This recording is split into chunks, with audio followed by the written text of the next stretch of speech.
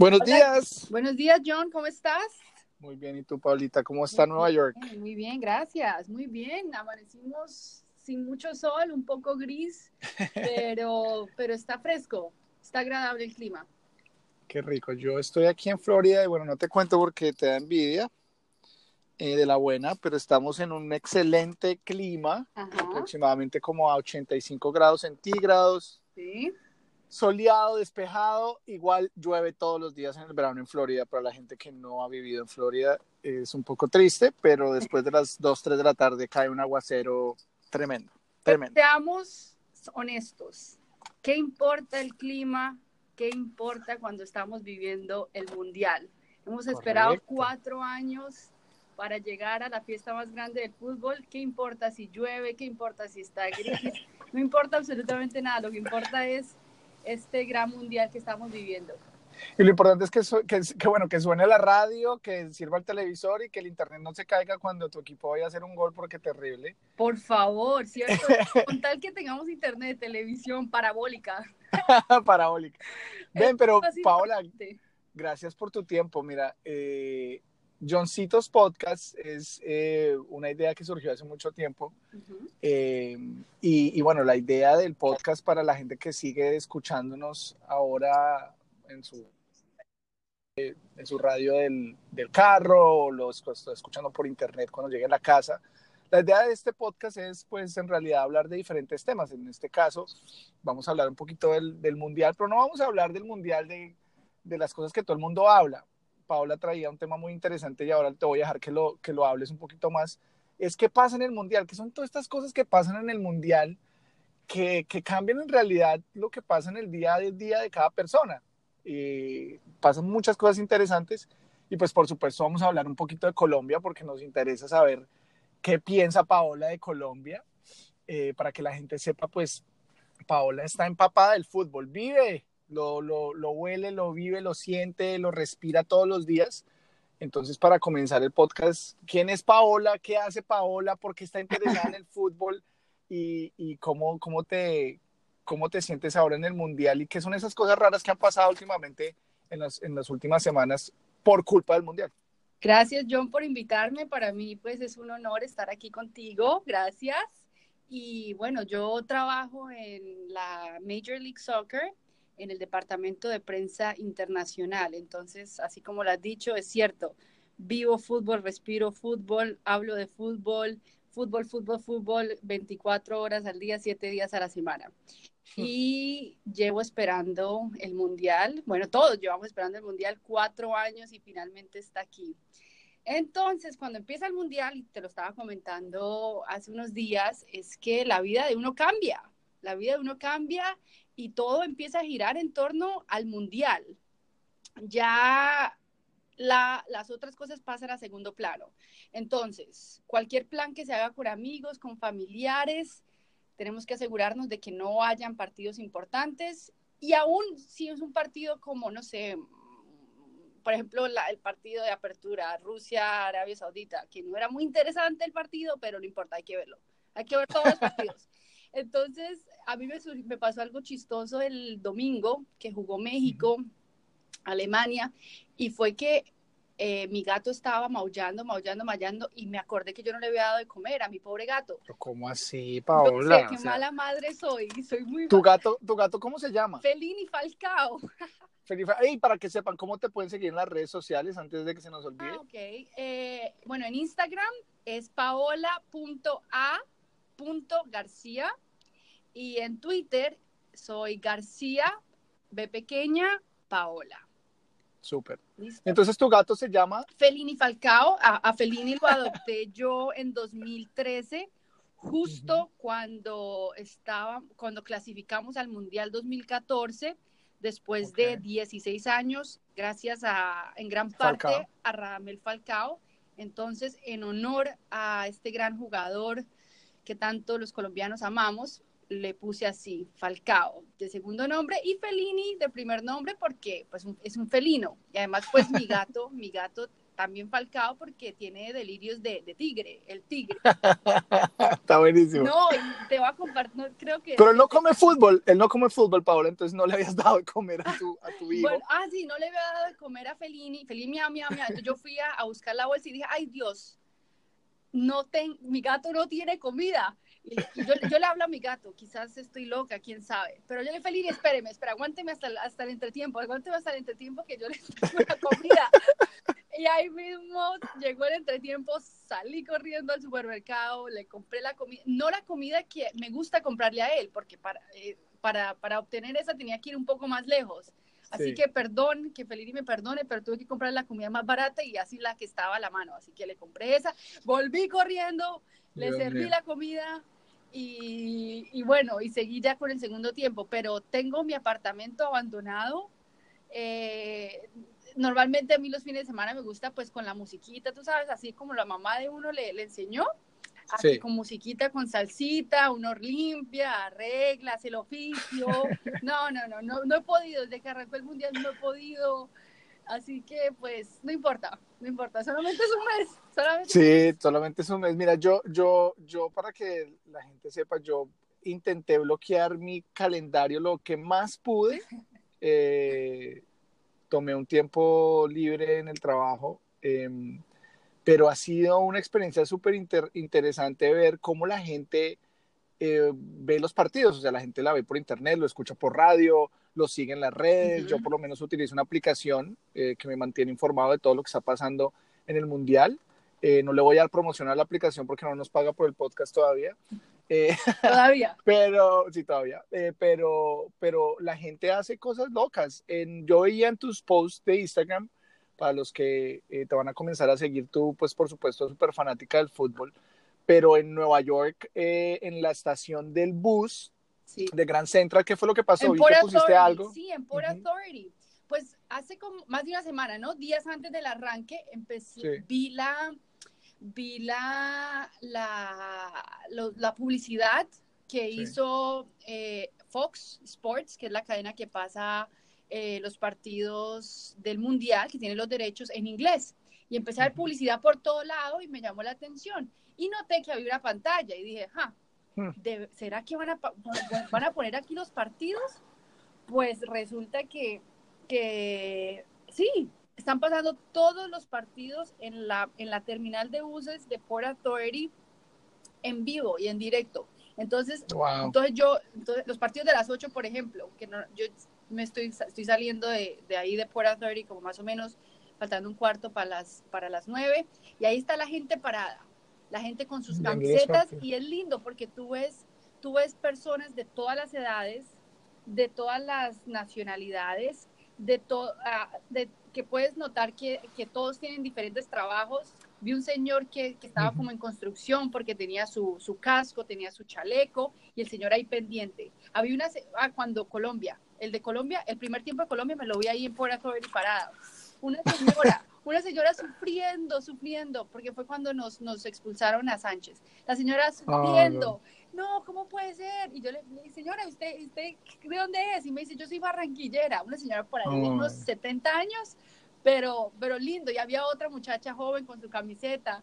Y es lindo vivir el Mundial así. Y otra cosa también que se ha hecho aquí, que he visto en Nueva York, así de la fiebre mundialista, fue en Times Square, el partido España-Portugal que se disputó el viernes pasado. Lo pasaron en una de las pantallas gigantescas de Times Square. Y yo no fui porque lo vi aquí en la oficina, nos hicieron una happy hour, pero vi imágenes y es algo increíble. Como decían, larger than life. Algo tan chévere, y es rico que se viva así el mundial acá en la ciudad de Nueva York. ¿Cómo se está viviendo allá donde tú estás? Eso te iba a decir, es súper interesante escuchar esto, porque aquí en Miami, por no ser una ciudad tan urbana, ¿cierto? Somos un poco más dispersos en lo que tiene que ver con la ubicación geográfica de las personas. En Nueva York tú estás en Manhattan y hay personas de todo el mundo en un solo espacio. Sí. Aquí ha sido un poco más disperso. Yo no he visto ningún partido en un sitio comercial, no he visto promoción del Mundial en ninguna parte ni en el Expressway, que es en realidad nuestro metro, ni en las vallas de los buses de servicio público, por lo menos en el área donde yo vivo. Sí, en el área más abajo, en Downtown Miami, he visto promoción de Telemundo, por supuesto, promoción de Fox, pero creo que no ha habido un sitio público eh, masivo donde la gente haya visto el mundial o esté viendo el mundial. Eh, por supuesto, es la diferenciación entre las ciudades, ¿no? Es una ciudad Claro. capital como Nueva York, que es mucho más globalizada, en una ciudad y un estado un poco más, creo que más, ¿cómo se dice esto? Más abierto, ¿no? La concentración de personas está en diferentes ciudades. Y pues ese es un poco Sí, complejo. Pero interesante es ver que en la hora del almuerzo pues uno entra a cualquier sitio, a cualquier restaurante, sea hispano o no sea hispano, y lo que hay en los televisores es fútbol. O sea, eso sí es algo muy interesante, pero a mí me parece mucho más interesante ver cómo la gente pues saca el tiempo para ver los partidos. O sea, a mí eso me pareció muy interesante aquí en Estados Unidos, sobre todo en las ciudades donde nosotros vivimos, que son de mucha cantidad latina. Me parece que la gente intenta como buscar su momento, y los centros comerciales, en el caso de Estados Unidos, de Nueva York, qué pena, y los restaurantes de Miami, pues ponen los partidos para que la gente los vea. claro. Por ejemplo, aquí a nivel de equipos de la Major League Soccer, muchos de ellos, si no la mayoría, están organizando viewing parties. Oh, wow. Watch parties. Entonces, por ejemplo, San Jose Earthquakes, el equipo de San José, California, ellos están transmitiendo todos los partidos en el estadio. Y ahí van los hinchas del equipo de San José, pero también hinchas de la selección. Entonces, bueno, a pesar que Estados Unidos no clasificó al Mundial, eso no importa, la gente todavía aprovecha porque es como lo dijimos desde un principio, es lo que estamos esperando 4 años, y es ver buen fútbol, es ver a los mejores jugadores enfrentarse en la fiesta de fútbol más importante. Entonces, Pero Paola, tú que trabajas en la MLS y como latina, que es una de las comunidades más grandes de fútbol, con la europea tal vez aquí en Estados Unidos, así muy rápidamente, ¿cómo has visto esto de que la selección no clasifica, pero igual la euforia del mundial sigue viva, y al mismo tiempo le dan la, la, la sede del mundial a 3 países, incluidos Estados Unidos, aquí en Norteamérica? ¿Cómo sientes que eso afectó que no haya ido la selección, y cómo sientes que ha afectado que nos den o le den a Estados Unidos el Mundial del 2026? ¿Cómo ves que toda esa dinámica ha ayudado al principio, no ayudó? Esto tal vez empujó un poquito, pero ¿cómo sientes trabajando tantos años en la MLS que el fútbol, no solamente el fútbol local de la MLS haya crecido, sino el fútbol en términos globales como deporte haya crecido aquí en Estados Unidos para ver este Mundial?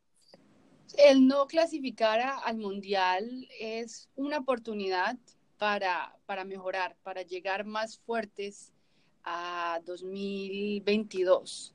Eso es lo que sí a ver, no es lo ideal no clasificar. Y Es triste, es ¿no? Ver que triste, la selección, claro, sí. claro que lo es, pero tú sabes cómo es la ética de trabajo del estadounidense, del norteamericano, porque Estados Unidos y Canadá son la MLS. Entonces, eh,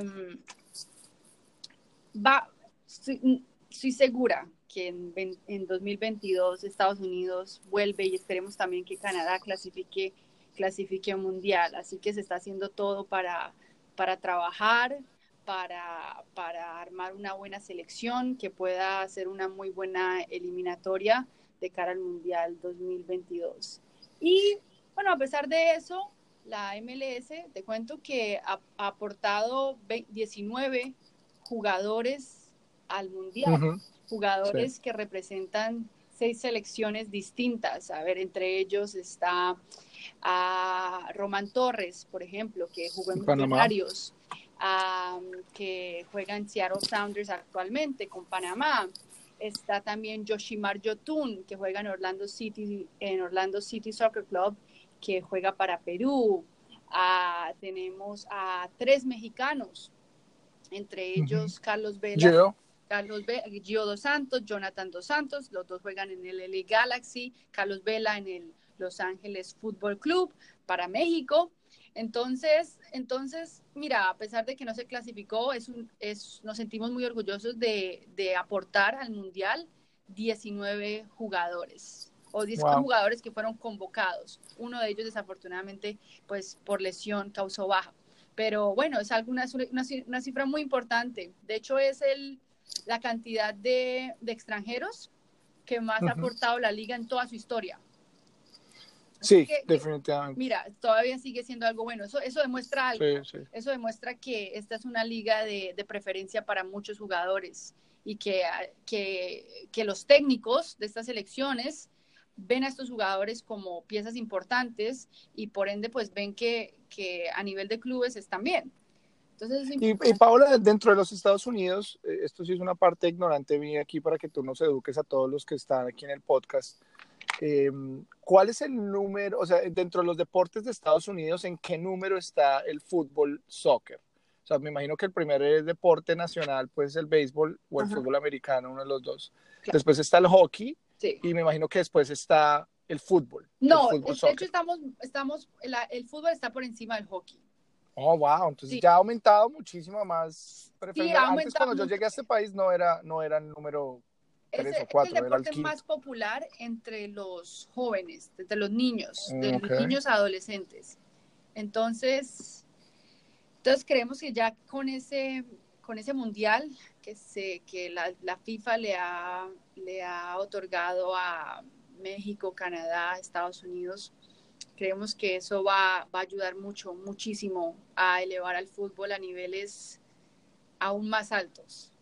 Y ojalá también uno de los países, no nos vamos a meter a hablar de política porque nos quedaríamos otro tanto tiempo hablando, pero pues con todas las tensiones que hay comerciales entre México, Canadá y Estados Unidos, creo que más adelante seguramente no estará este presidente, pero más adelante vamos a ver que el pueblo se va a unir en torno a un solo objetivo, que es que los países, los 3 vayan al mundial, y 2, que los 3 hagan una muy buena presentación, y 3, que los países se puedan exponer a nivel global. Me acuerdo cuando nos volvimos a encontrar después de muchos años, tú me contabas de los números o sea, que hacer un mundial en Estados Unidos era muy fácil porque ya la infraestructura era toda hecha. Tal vez cuéntanos un poquito ya para terminar esto de la parte de Estados Unidos en el mundial. Que le den a Estados Unidos, a Canadá y a México el mundial también significa mostrar qué ha hecho Estados Unidos particularmente dentro de su infraestructura de fútbol. Y tú me contabas algo muy interesante y era sobre el número de estadios, y de los estadios propios y de la capacidad de los estadios. Cuéntanos un poquito a los que no saben de eso, que creo que es muy interesante, partes de la infraestructura que trae Estados Unidos al Mundial en el 2026. O sea, en realidad no tiene que construir ningún estadio. ¿Cuántos estadios se han construido y cuántas ligas, cuántos equipos hacen parte de la liga ahora? ¿Y cómo ha crecido un poquito la infraestructura de Estados Unidos en ese sentido? Bueno, sí. Parte de los beneficios de organizar un mundial aquí en Estados Unidos, Canadá, México, es eso, es que en Estados Unidos ya la infraestructura está construida. Aclaro que las sedes donde se jugarían los partidos serían estadios de la NFL, porque son estadios mucho más grandes, ¿sí? Que pueden albergar muchas más personas. Entonces, los estadios de la MLS que son estadios de primera clase, que te tengo que llevar para sí, ir a ver un partido. Son estadios de primera clase hermosísimos que cuentan con todo lo de última clase. Serían pues estadios para entrenamientos, para las selecciones. Entonces sí, eso es un gran beneficio. Es un gran beneficio. Ya el enfoque puede irse para otro lado, en sponsorship y en organizar los viewing parties. Bueno, el enfoque puede ser otro, para hacer de este Mundial 2026 un mundial, ojalá el más exitoso. La gente, hay que recordarle que el mundial más exitoso de todos los tiempos ha sido el de 1994, que fue hecho aquí en Estados Unidos, en cuanto a asistencia, en cuanto a sponsorships. Fue el mundial donde más dejó valor económico. Eso es súper interesante. Pero bueno, volvamos ya fuimos un ratito al futuro. Vimos cómo está la infraestructura de Estados Unidos, los jugadores que lleva al mundial de su liga. Hablemos de este mundial. ¿Qué cosas curiosas has visto tú dentro de todo esto? Por supuesto, me imagino que y me voy a adelantar tal vez un poquito a hablar de eso, es que aquí como que en este mundial no hay un equipo grande pues que tenga todo listo para clasificar. Ha habido muchas sorpresas, gran sorpresa la de México, que aquí particularmente lo tengo que decir en mi podcast. Estoy feliz de que Osorio le haya callado la boca a toda esta gente en México, la mayoría de personas de medios de comunicación, sobre todo Fox Sports en español, lo voy a decir muy sinceramente, cuando los escucho no sé qué fútbol ven, pero bueno, les cayó la boca a todos ellos y Alemania perdió su partido inaugural como defensora del campeonato del mundo. ¿Qué otras cosas has visto en estas semanas, en estos partidos interesantes, curiosas, que te queden de esta primera ronda que se acabó ayer? El mundial más impredecible que recuerdo en mucho tiempo. Sí. Muy impredecible. Como lo mencionaste, yo creo que a nadie se le cruzó por la cabeza que México le iba a ganar a Alemania. Es algo loquísimo, ¿no? Yo decía un empate, pero ganarle es algo grandísimo. Pero es algo histórico para México, la primera vez que le gana a Alemania. La primera vez que le gana a México a Alemania en un mundial. Qué increíble, ¿no? Tampoco estaba entre los planes que Colombia perdería ante Japón, ¿no? Total. Todas las selecciones están como parejas, ¿no se te hace a ti?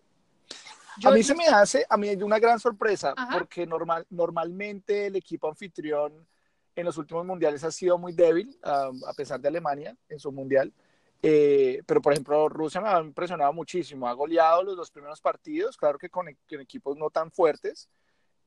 Vamos a ver cuál es el calibre cuando juegue contra Uruguay, un equipo metelón que seguramente le va a chocar, que no les importa que estos rusos sean gigantescos. Godín va a ir a cubrir a ese número 9 que tienen allá arriba, pero sí me ha impresionado a mi Rusia, como equipo que hace el host de la competición. Dime. Pero ¿y qué me dices de Islandia, por Dios? Sí, bueno, contra Argentina. Yo particularmente tenía a Islandia como la sorpresa del mundial. Bueno, tú ya tenías el olfato. Sí, no, porque había leído mucho sobre Islandia. Sí. Ellos hicieron un proyecto de país para el fútbol, que muchos países deberían seguir, incluyendo nuestro país, Colombia. Un proyecto de fútbol muy dentro de las bases del fútbol, que son los niños. Y adicionalmente a eso, que es un proyecto de gobierno, de empresa privada, de educación, que está todo sobre el fútbol. También hay una historia muy interesante que les voy a comentar así rápido para que tú nos comentes sobre las otras incidencias que has visto. ¿Listo? Pero interesante que ellos tienen el linaje de los vikingos. Entonces, ese grito que todo el mundo dice que es súper famoso, etcétera, esto no nace en el Mundial, en la Eurocopa. Esto nace ya desde cuando ellos comenzaron a integrar el fútbol dentro de su cultura y dentro de su etnicidad. Y el fútbol para ellos se volvió una forma de batalla deportiva en la que transfieren toda esta sangre vikinga. Y para las personas que no son muy familiares con la sangre vikinga, pues es los guerreros más grandes que ha habido en la época de nuestro mundo, ha sido los vikingos, conquistadores, etcétera, etcétera. Pero ellos se creen ese cuento, pues porque es también un mito esto, de que tienen su sangre vikinga. Y eso creo que es lo que los ha llevado a lucharla y a meterle toda la energía que le meten. A mí, a Argentina me hicieron un partido que fue increíble. O sea, ellos se fueron con todo y saben muy, muy bien cuáles son sus habilidades futbolísticas, cuáles son sus debilidades futbolísticas y son muy buenos tácticamente. No, Y eso es muy importante. defensivamente, en defensa, esa defensa era impenetrable. Sí, sí, total. No, pero nada, no dejaron que pasara nada, nada, nada. Cuéntame qué otras incidencias. Otra curiosidad. ¿Sabes tú quién está liderando la tabla de goleo? ¿No es Cristiano? Bueno, el autogol. El autogol está liderando en este momento. Puede ser. Han habido 5 autogoles en este mundial. Ayer hubo un autogol, ¿no? ¿El gol de España fue autogol o fue carambola con Diego Costa? No estoy seguro. No, creo que fue autogol. Bueno, después lo miramos. Después lo miramos bien. Pero sí, 5 autogoles. Estaba aquí mirando y eso es una... ¿Cómo aparece el gol? Han habido 5 autogoles en este mundial. El récord de autogoles en un mundial fue 6 en 1998. Así que vamos a ver si podemos... Vamos a pasarlos, si hay 5. ¿Será? Seguramente. Pues faltan todavía... Otra cosa interesante. Faltan más de 45 partidos por disputarse, más o menos. Entonces, seguro que sí habrá otros autogoles. Paola, Colombia hizo historia con la tarjeta roja más rápida en un mundial. No me cuentes eso. Ahora analizamos a Colombia un ratito, pero ¿qué te parece el VAR? ¿Qué te parece la tecnología en el fútbol en este mundial? A mí me parece muy bien, me parece que... ¿No te parece que se para el partido? No, la verdad que no. Mira, por ejemplo, hoy estaba viendo la tapa de Sport de Barcelona. Sí. Y la tapa decía, ¡viva el VAR! Really? ¡Viva el VAR! ¡Viva el VAR! Mira, ¿qué tal? Ese gol de Irán fue revisado por el VAR y se determinó que no, estaba offside, ¿no?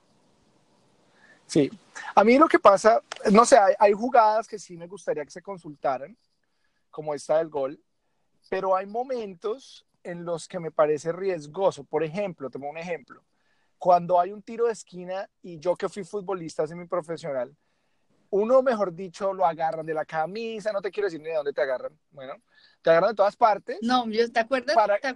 Hay un video muy famoso del Pío Valderrama. Sí, exacto. Sí, entonces exacto. Ya me imagino. Te cogen de todo, te pisan, te escupen, bueno, en un mundial tenían agujas, no sé si te acuerdas. ¿De verdad? No, esa no me la sabía. Sí, habían agujas y pinchaban a los jugadores. ¿Fija?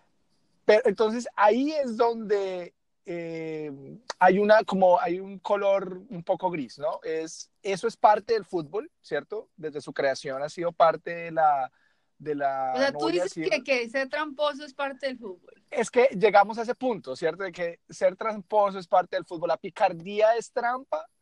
Hay una línea muy fina, ¿no? Hay una línea muy fina ahí y pues bueno, no, las agujas pues no son aceptadas, pero digo, que te cojan, que te marquen, que te respiren en la nuca, incontrolablemente es un fútbol, el fútbol es un deporte de contacto, entonces pues va a haber un momento en el que te cojan la camisa, etcétera, y ahí es donde me parece que la interpretación del VAR puede ser riesgosa, porque si hay unos intereses muy fuertes, un árbitro puede parar una jugada de esas y ir a revisarla y va a ver que lo cogieron, va a ver que lo tumbaron, va a ver que el otro lo cogió en la mano, o sea, va a haber una excusa para pitar un penalti. Me parece riesgoso.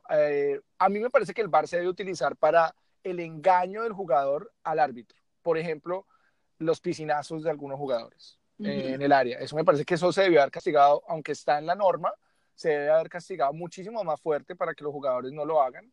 Y es otra vez la trampa, la picardía, hay una línea ahí, pero el VAR a mí personalmente lo quiero ver en otro torneo. En este torneo me ha parecido como 50-50, me ha parecido que en algunos partidos paró mucho el tiempo y el árbitro no recompensó ese tiempo al final. En otros partidos lo han utilizado, como ayer en el partido de España, para cosas muy objetivas, que no se demoró mucho tiempo el árbitro en que le dijeran que, sí que no había sido gol. Eh, esta mañana, si no estoy mal, el gol de penalti de Australia fue por medio del VAR, una mano en el área. Entonces sí ha habido cosas interesantes, pero bueno, no sé si sea la solución para la picardía o la trampa que existe en el fútbol. Sí, vamos a ver entonces qué sucede, porque bueno, ya se empezó a implementar desde antes del Mundial en otras ligas alrededor del mundo y ya dependiendo de cómo, creo yo, de cómo marche aquí en el Mundial, ya la FIFA tomará la decisión de si será algo permanente, ya parte del fútbol. Así que vamos a ver, por ahora yo creo que ha estado bien, ha estado bien. Y como dices tú, lo más importante es que fluya el partido, ¿no? Que fluya el partido y que el VAR haga lo que tiene que hacer el VAR, que es impartir justicia en el juego. Sí. Así que vamos a ver cómo sigue marchando.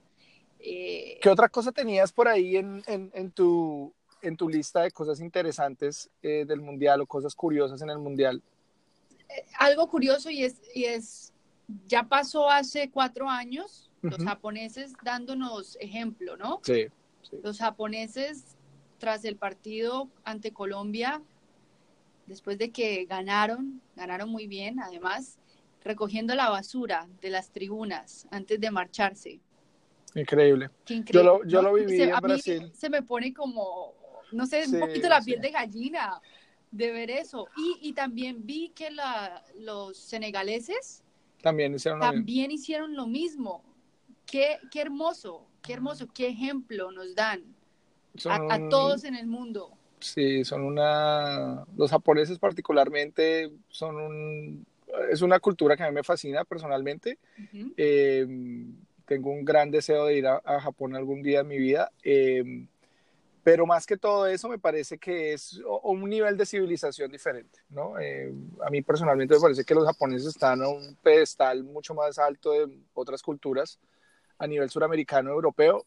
Son de una forma muy diferente. Tú nunca ves a un turista japonés infringiendo alguna ley. Uh-huh. O sea, es una civilización a otro, tal vez a un peldaño más adelante de otras civilizaciones como otras culturas, no voy a decir civilizaciones, otras culturas. Eh, por supuesto no vamos a hablar de lo que pasó con los colombianos y los japoneses, me parece una pérdida de tiempo darle espacio a eso. Claro, de acuerdo. Pero sí me parece que es un buen punto a traer. Yo tengo otro, a ver tú qué piensas. Mucha gente sorprendida no con la infraestructura de Rusia, sino con la cultura rusa. Uh-huh.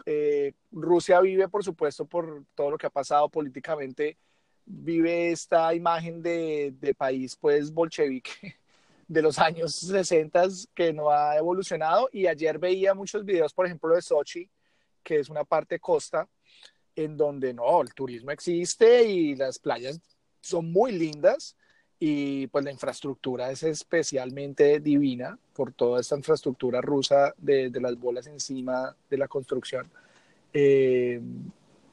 Pues a mí me ha parecido una muy buena cosa, un buen dato, pues mirar que Rusia puede ser un destino al que me gustaría ir en un futuro.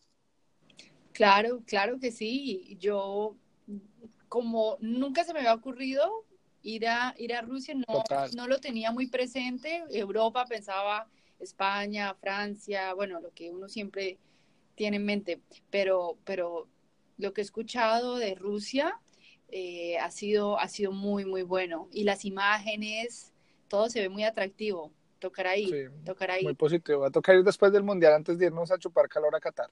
Así es. Eh, ven, Pa, ahora sí, nos quedan 10 minutos. Vale, vale. Démosle paso a lo que tal vez mucha gente también quiere escuchar, que es el análisis del Mundial. Y no vamos a ir grupo por grupo, pero así muy puntualmente para que vayamos hablando y después le vamos a dar un poquito de tiempo a Colombia. Varias preguntas tú me vas contestando. Esto es parte del Johncitos Podcast. Siempre tengo a mis invitados con unas preguntas y unas palabras y tú contestas con una palabra o con una frase, ¿vale? Ok, Entonces, listo. del Mundial, sorpresa, A México. goleador, Goleador. Cristiano Ronaldo. Cristian, no podías decir otro. Ay, sí. Bueno, me estás poniendo así contra la espalda de la pared. Tengo que pensar No, rápido. dale, no importa. Pero Eso es apunta lo que lindo del sí. podcast. Apunta que sí. Apunta que sí, ¿Hace vale, cuántos sí, años fue parece, sí. James Rodríguez, no? Sí, fue James, sí, fue James. Tuvimos el mejor gol y el Sí, goleador el Puskás y el goleador del sí, torneo. y el goleador del Ay, torneo. qué lindos días eran esos, ¿cierto? Sí, bueno, hay que estar en las buenas y en las malas. Bueno, pero ahí estamos. Dale. Fracaso. Por ahora, ¿no? A una semana, una ronda de fútbol, pero Ay, fracaso. no. No sé, pero a mí me parece que Argentina. Uf, estamos pensando lo mismo. Suramericano. A ver, suramericano. Uh-huh. ¿Selección suramericana? Suramericano, jugador, selección, técnico. A ver, Juan Carlos Osorio. Lo pongo como suramericano, que va a sacar la cara entre los técnicos suramericanos. Muy bien. Selección suramericana, vamos, Colombia, vamos. Como buena colombiana hasta el final. Y jugador suramericano, vamos, Falcao, porque Falcao se lo merece. Falcao se lo merece, eso es muy cierto. Europa. A ver, Europa. Islandia, vamos con el underdog. El underdog, muy bien. Y la última, sí, súper rápido para que nos cuentes a ver si en realidad sabes de fútbol o no. Ay, No mentiras. No mentiras.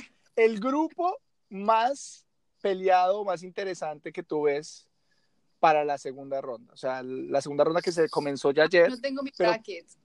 No tienes tu bracket. No, pero ¿cuál es el grupo que más piensas que va a estar más peleado? Bueno, tú dices, ahorita, ¿cómo están los grupos? Sí, ¿cómo están los grupos? El de México es un grupo complicado. México, Alemania, Corea y Escocia, si no estoy equivocada. México, Suecia, Alemania y Surcorea. México, Suecia, perdón, sí. Ese grupo siempre se me hizo uno de los más complicados. Okay. Entonces va a estar interesante ver qué hace ahora México con Corea. Bueno, en una palabra describe, ¿vale? Uh-huh. Fácilmente. Cristiano Ronaldo. Crack. Lionel Messi. Lionel Messi. Inspiración. Yo diría extraterrestre. Exacto. Peckerman. Agradecimiento. Sampaoli. Presión. Presión, no, ya lo van a echar. Joaquim Löw. Maestro. Clasificación al Mundial 2024 por el número de clasificados. Ok, pero espera, explícame esa. En una palabra describe tener 48 selecciones. Equipos. Ajá, en una palabra. Es que eso.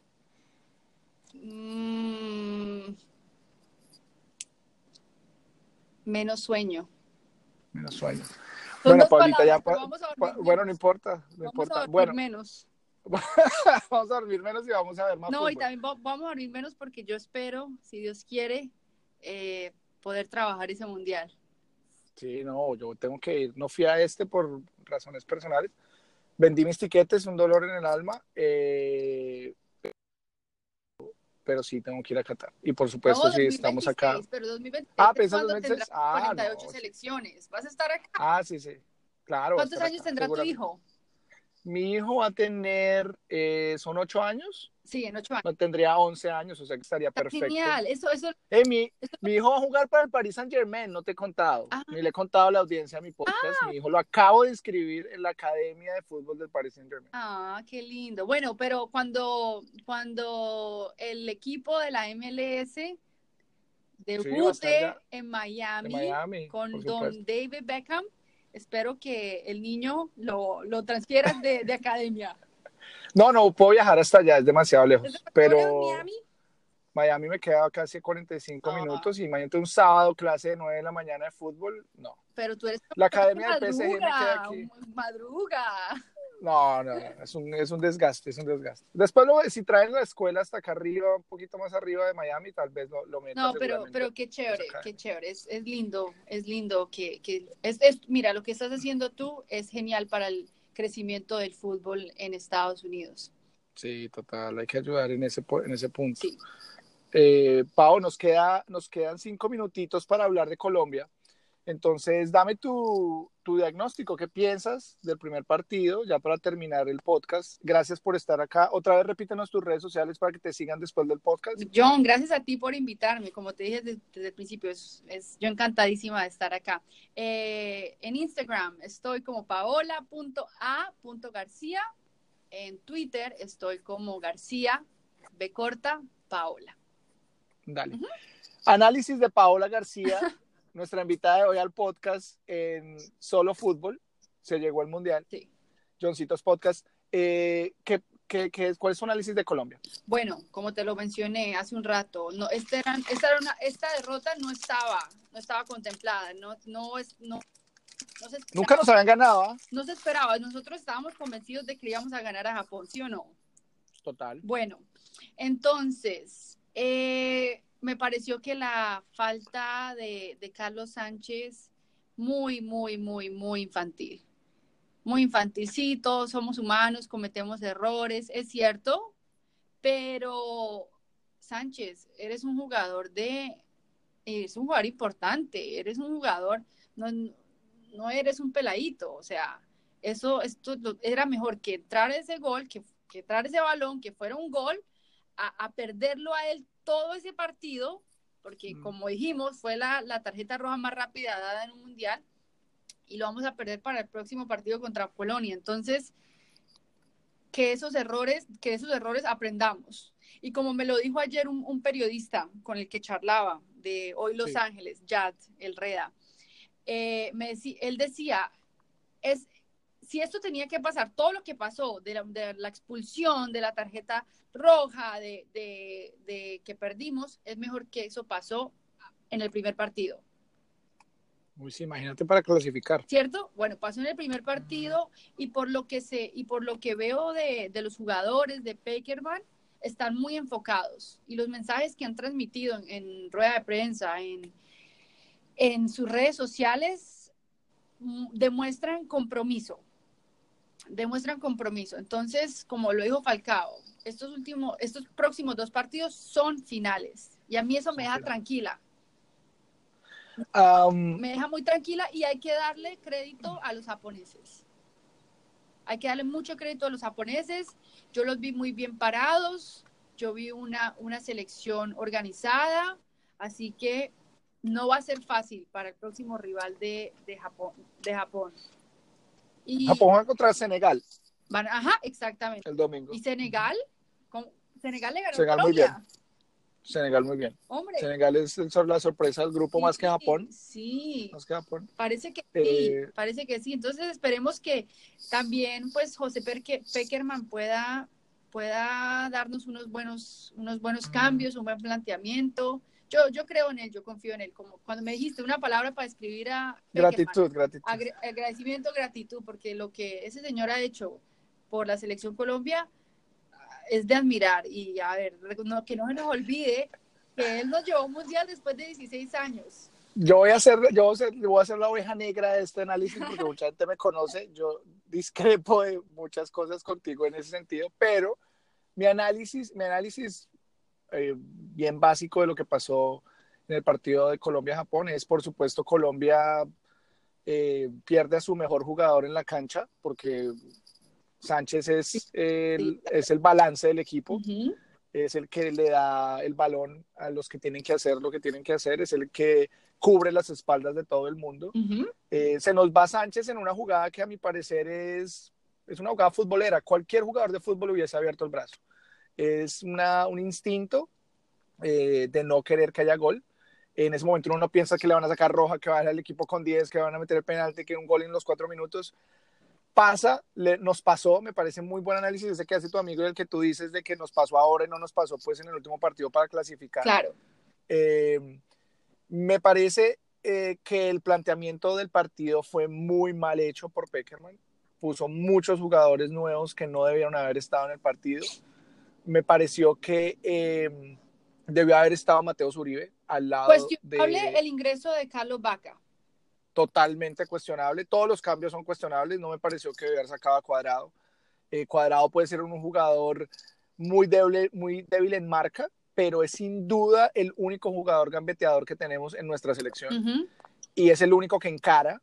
Y lo que nos faltó, jugando con 10 jugadores, era encarar, porque podíamos haber metido el gol del empate muy rápidamente. A mí me parece que Japón sigue siendo un equipo muy blandito.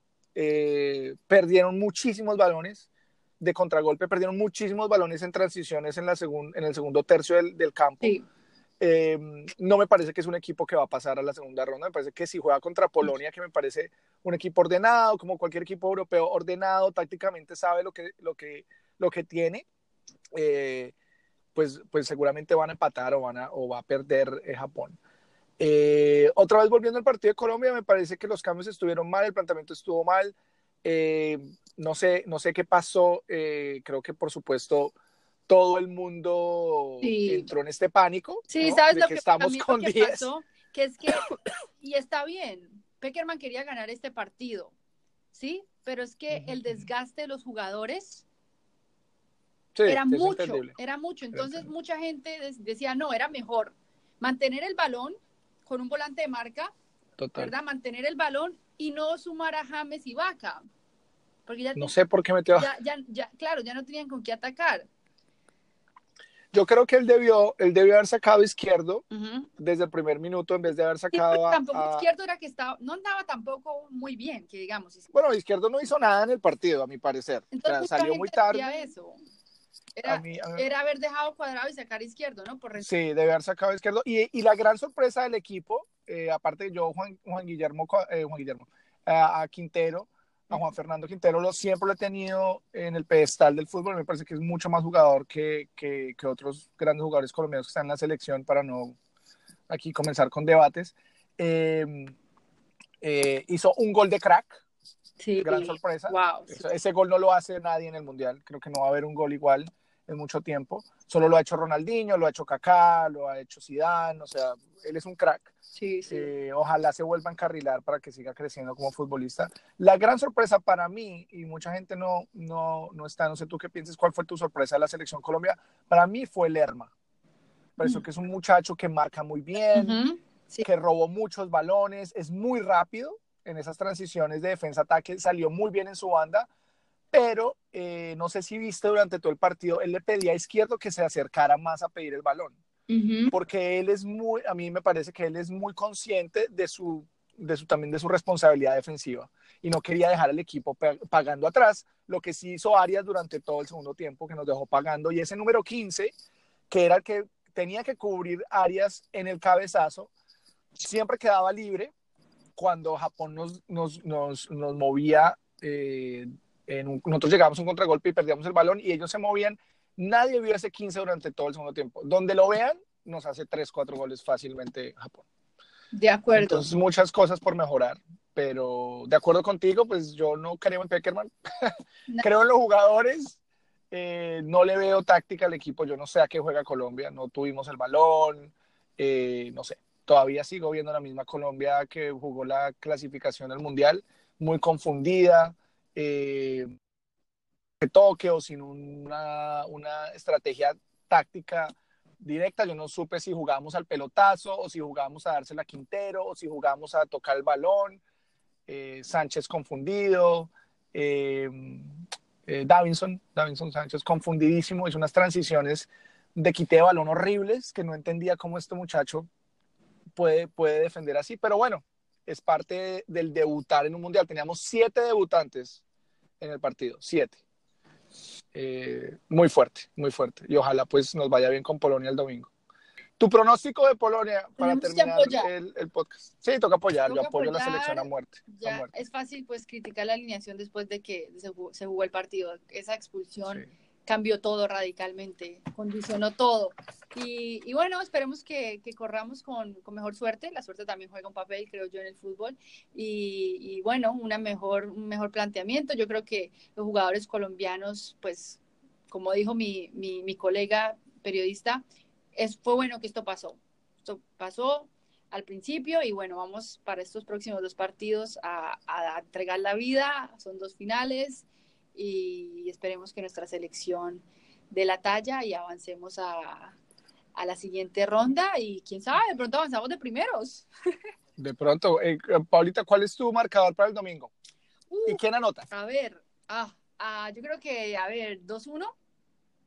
2-1. Yo quiero. ¿Y quién anota para por Colombia? Favor, Falcao. No importa quién anote, pero que anote Falcao. Yo creo que él se lo merece por todo lo que ha hecho y además yo creo que se fajó en el partido contra contra Japón. Así que él merece más. Totalmente. Bueno, Pau, ya se nos acabó el Listo. tiempo aquí en el Johncitos Podcast. Muchas gracias. Edición mundialista. Gracias por estar aquí. Seguramente hacemos uno más adelante para ver qué pasó con todos estos partidos que faltan y quiénes pasaron y comenzar a mirar si en realidad todos hemos perdido las pollas, porque ha sido una cosa. Yo creo que medio mundo ya. El que menos sabía de fútbol está ganando todas las pollas porque puso lo que el corazón le decía y seguramente el que puso. Más sabía. O sí, uno el que más sabía, sí. No creo que le haya puesto 5-0 a Arabia Saudita. O sea. Eso es lo lindo del fútbol. Es que en el fútbol las estadísticas no valen.